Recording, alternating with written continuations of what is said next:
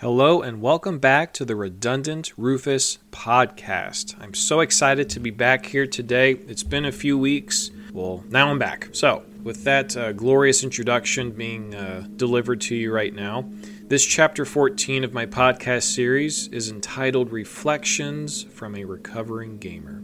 Let's get into it.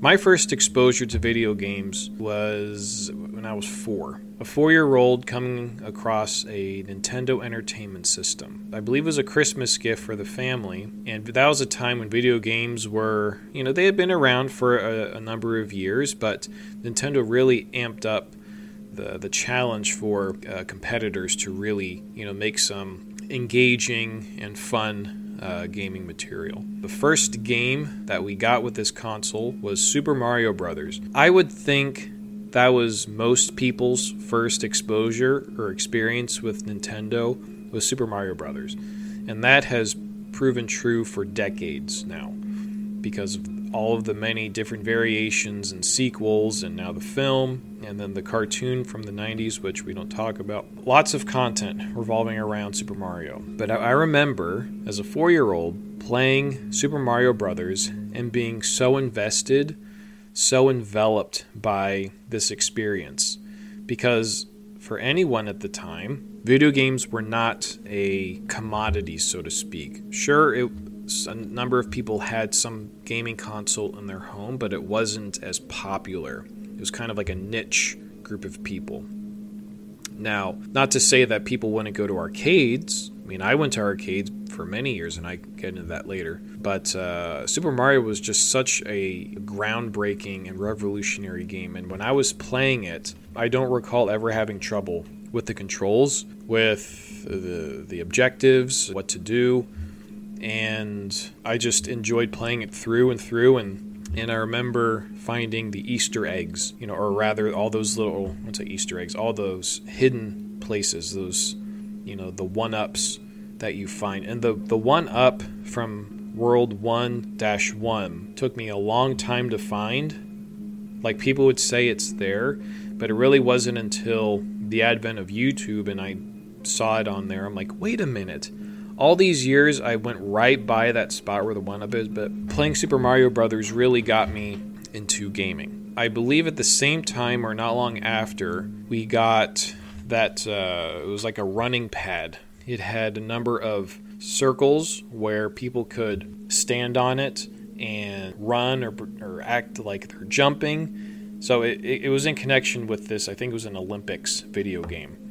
And I remember my siblings and I each taking a spot and running on the pad and seeing the little guy do the huge leap or doing the big race, and that was it was just so fun. So many happy memories playing video games as a kid. But other games, I remember Castlevania, Dungeons and Dragons, what was it? Contra, Codename Viper, I think that was the name of it.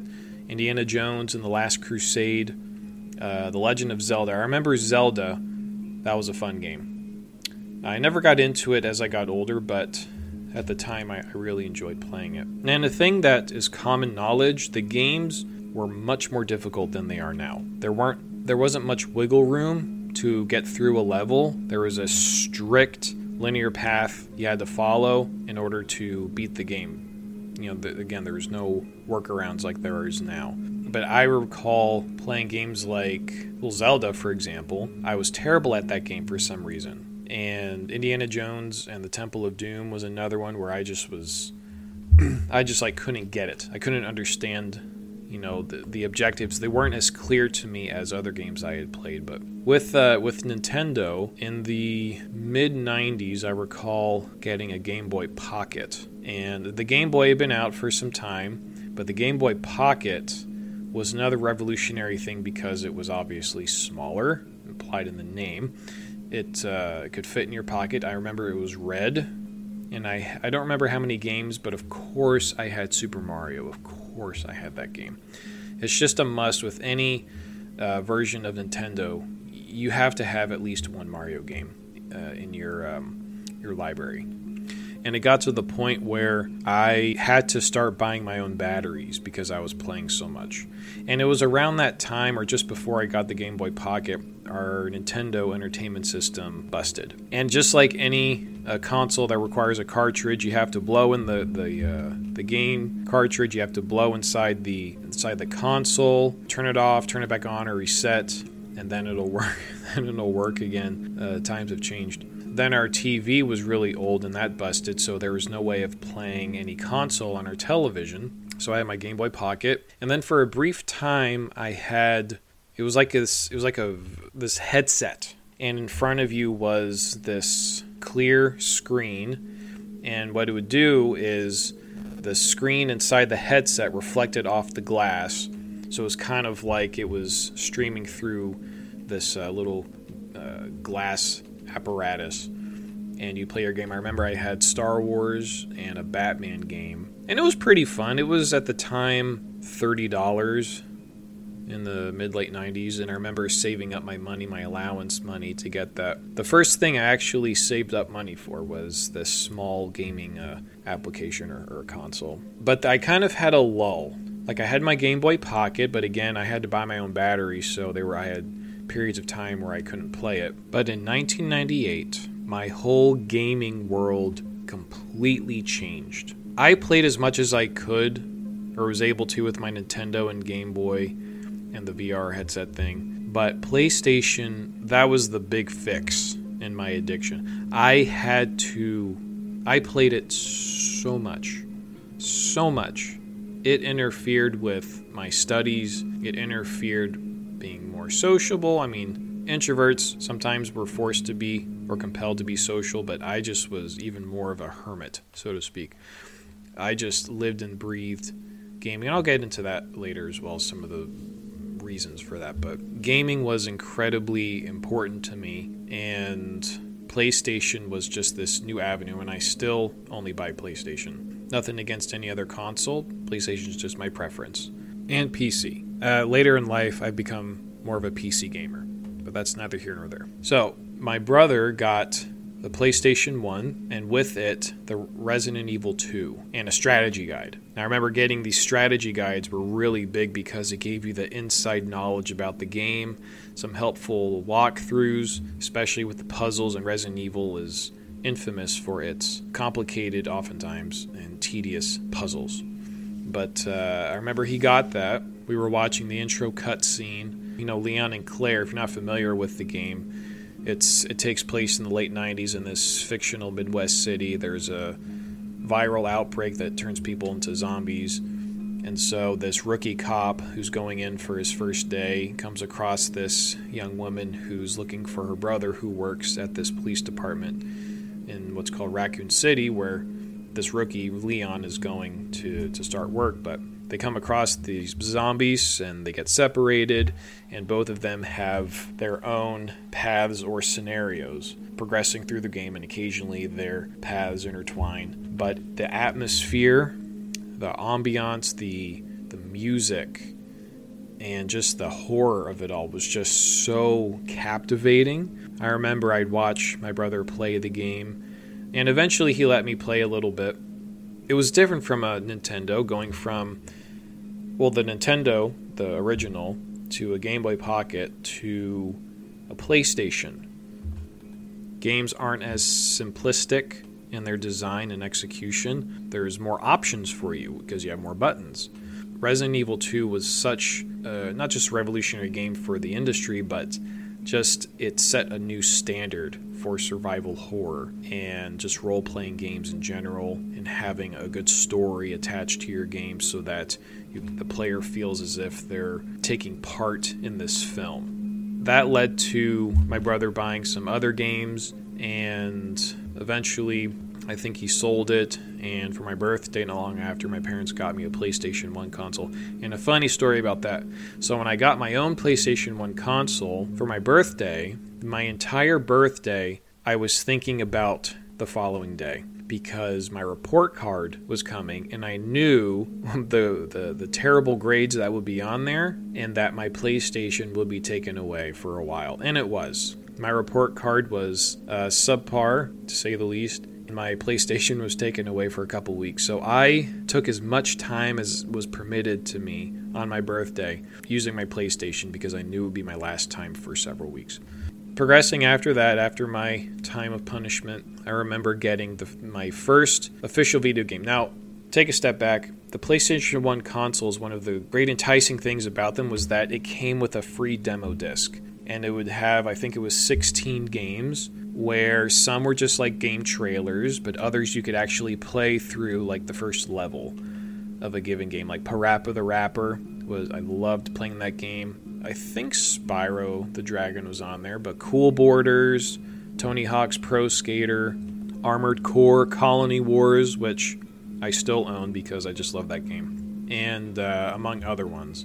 Oh, Brave Fencer Musashi, that was fun. So my very first game I bought was Metal Gear Solid. That game was comparable to Resident Evil 2 in just the story and the player feeling like you're contributing to the creation of this film or this story, executing it. And the voice acting was considerably better than Resident Evil 2. It was such a fun and immersive game. It was about espionage, and you're the spy trying to stop these terrorists from launching a nuke. And it's in Alaska, so it's very cold, and just the atmosphere is just very daunting. It's just, of course, very frigid. And you can just see, even from Resident Evil 2 to Metal Gear Solid, in each subsequent game, you can tell developers and designers were learning from each other, and there were just these enhanced details or effects, better voice acting that was coming across, and that stayed true today. Voice acting is a very lucrative industry, I guess you could call it an industry, and it was in its infancy in the sense of, creating these more mature games, mature storylines, and it's really come a long way.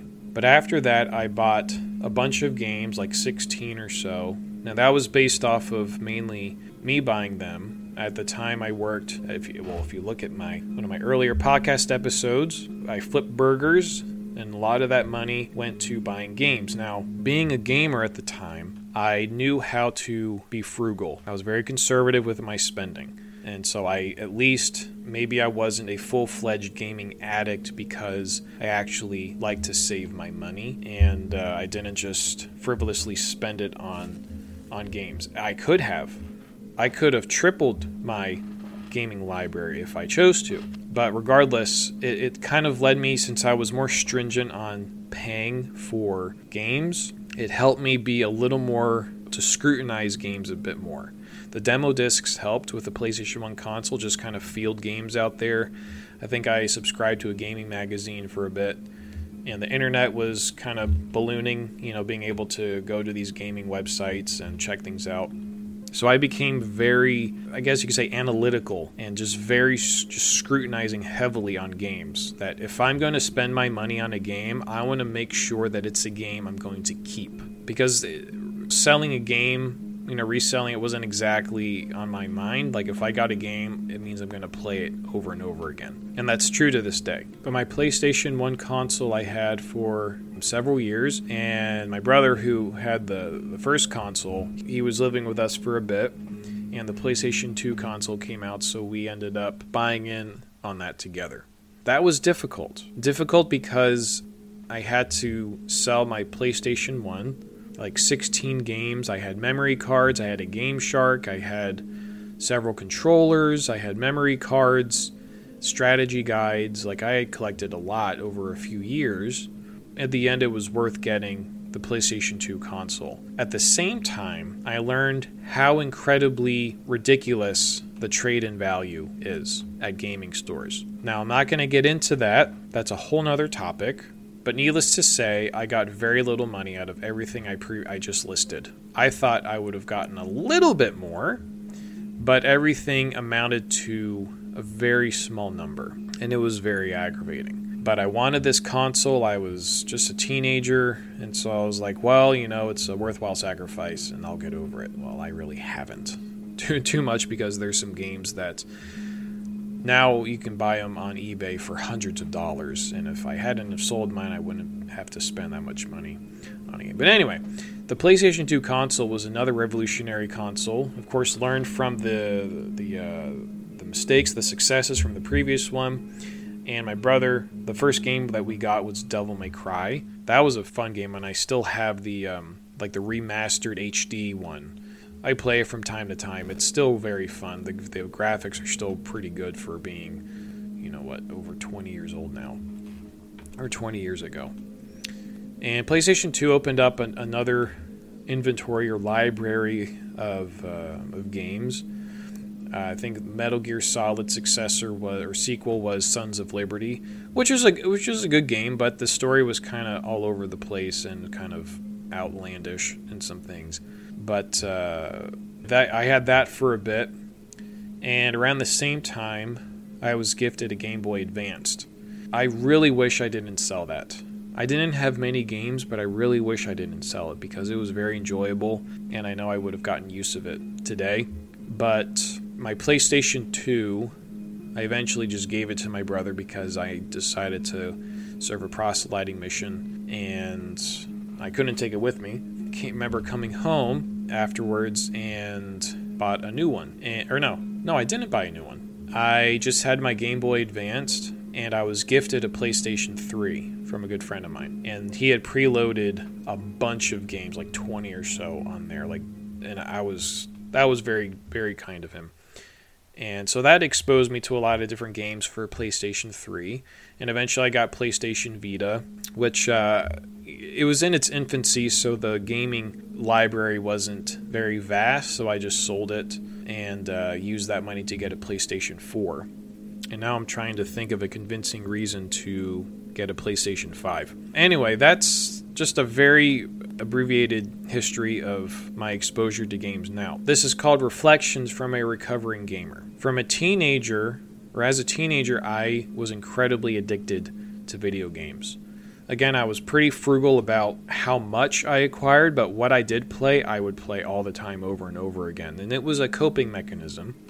And it was a distraction. It was an escape, and it still is an escape for me. I still think of it as one, and just oftentimes just a distraction. But I played too much. It affected my personality. It affected my grades in school. School wasn't a very pleasant experience for me as a teenager. My excuse for gaming so much was that it just distracted me. There were other very good, viable, and better distractions that I could have engaged in or utilized, but I didn't. And in hindsight, I wish that I did because it would have been better for my personality, my demeanor, overall happiness. I know there's arguments that talk about not liking gaming, what it does, the benefits of gaming. All I can give is just my experience and my opinion on it. It's like anything. It's any hobby or habit or talent, if you will. It's something that's best done in moderation. Now, if it's your livelihood, if you have channels set up covering games in the industry and things like that, that's a different story. Just as outside of your job and education and family, just having a good distraction, just playing a game, relaxing, I find nothing wrong with that. But like anything, if it consumes your life, if it takes over priorities, if you use it as a convenient excuse to not fulfill obligations that you have or to be a better you, then I think that means it's a problem. Now, not just focusing on gaming or picking that out, there's, again, anything in our lives we have to examine, get some serious introspection done to determine what's holding me back from my true potential. For me, at the time, gaming was holding me back. It was a moment where I feel like throughout the progression of my life, I was taking a step forward, but gaming was taking me 2 steps back. A big help or aid that allowed me to get past my addiction was serving a proselyting mission. Now that helped to redirect me, reorient me to what was more important to myself. That didn't mean I was this completely new individual. I had changed in a lot of beneficial ways, and that's something I can talk about in a different podcast. But as far as gaming, I realized it's something I enjoy, but it needs to be put under control. There's the financial aspect, and there's also the emotional and psychological aspects of gaming that I feel can be detrimental, but we're all different, and we manage our stresses, we manage our angst, our grief, or what have you, in different ways. And so my way isn't going to be as resounding or, welcoming by all. And that's not my intention. I just realized I needed to put this addiction under control. I have my lapses, of course, where there are brief stints where I feel like I play too much, but in hindsight, I really don't. I used to have fun all-nighters with my friends playing Halo. And speaking of which, I was very grateful when Microsoft allowed PC gamers like myself to acquire the entire series. And that's what I did. And it was very rewarding because I had waited years to be able to... it wasn't something I would lay in my pillow and just dream about playing Halo. It was just one of those moments where I was like, yes, it's been a long time and I'm happy I can play it now. I'm in my 30s, but hey, I can play, the full thing of Halo now. But anyway, going back, my friends and I would play Halo from about 8 p.m. until 8 a.m., maybe 9 in the morning. I was a much younger man then and could handle that. And I do recall we waited outside of a gaming store till when was it? I think midnight, waiting for Halo 2. Now, I didn't have an Xbox console, but we were all going to play it after, and so that's what we did. We just had like 3 different TVs, and we had our Mountain Dew, and, we had fun. And those are cherished memories of being able to, have, those experiences of, being up all night with friends and playing games. I can't do that anymore. After, at most, 2 hours, I get a headache, my neck gets sore, I'm like, I have to stop. It's just something I don't like pushing myself that far. And, anyway, I was happy to have, the experiences of growth, being able to overcome this, the addiction that I had. Now, I'm hoping that what I've said has resounded in some of your ears. Maybe some of you just aren't into gaming. That's totally fine. There's other better hobbies, if you will, out there. Like walking outside the door, enjoying Mother Nature, kind of a thing. It's overrated. But anything that brings out the best in you, gravitate towards those things that'll better your skill set, your abilities, your talents. And if it's gaming, well, take advantage of that. Learn skills, become a designer or a developer. Review games, like do things that you enjoy that and there's going to be people out there that will resonate to your message or to what you have to say, to your opinion. Not everyone's going to agree with it. That's part of the game. It's a learning process. Like me with podcasting. I wouldn't call myself a gold star podcaster, but it's something that I'm learning, and I've made mistakes along the way, but it's something that I enjoy. I'm trying to make it a good hobby, a good healthy hobby. Anyway, with that being said, I thank you for listening. This has been very cathartic, thinking about the games and consoles that I used to have and the memories, but also the satisfaction of being able to overcome an obstacle and making one of my weaknesses a strength, and being able to still enjoy gaming, but recognizing there's other things in life that, also should require a good amount of my time. And with that being said, I thank you for listening, and I'll talk to you later.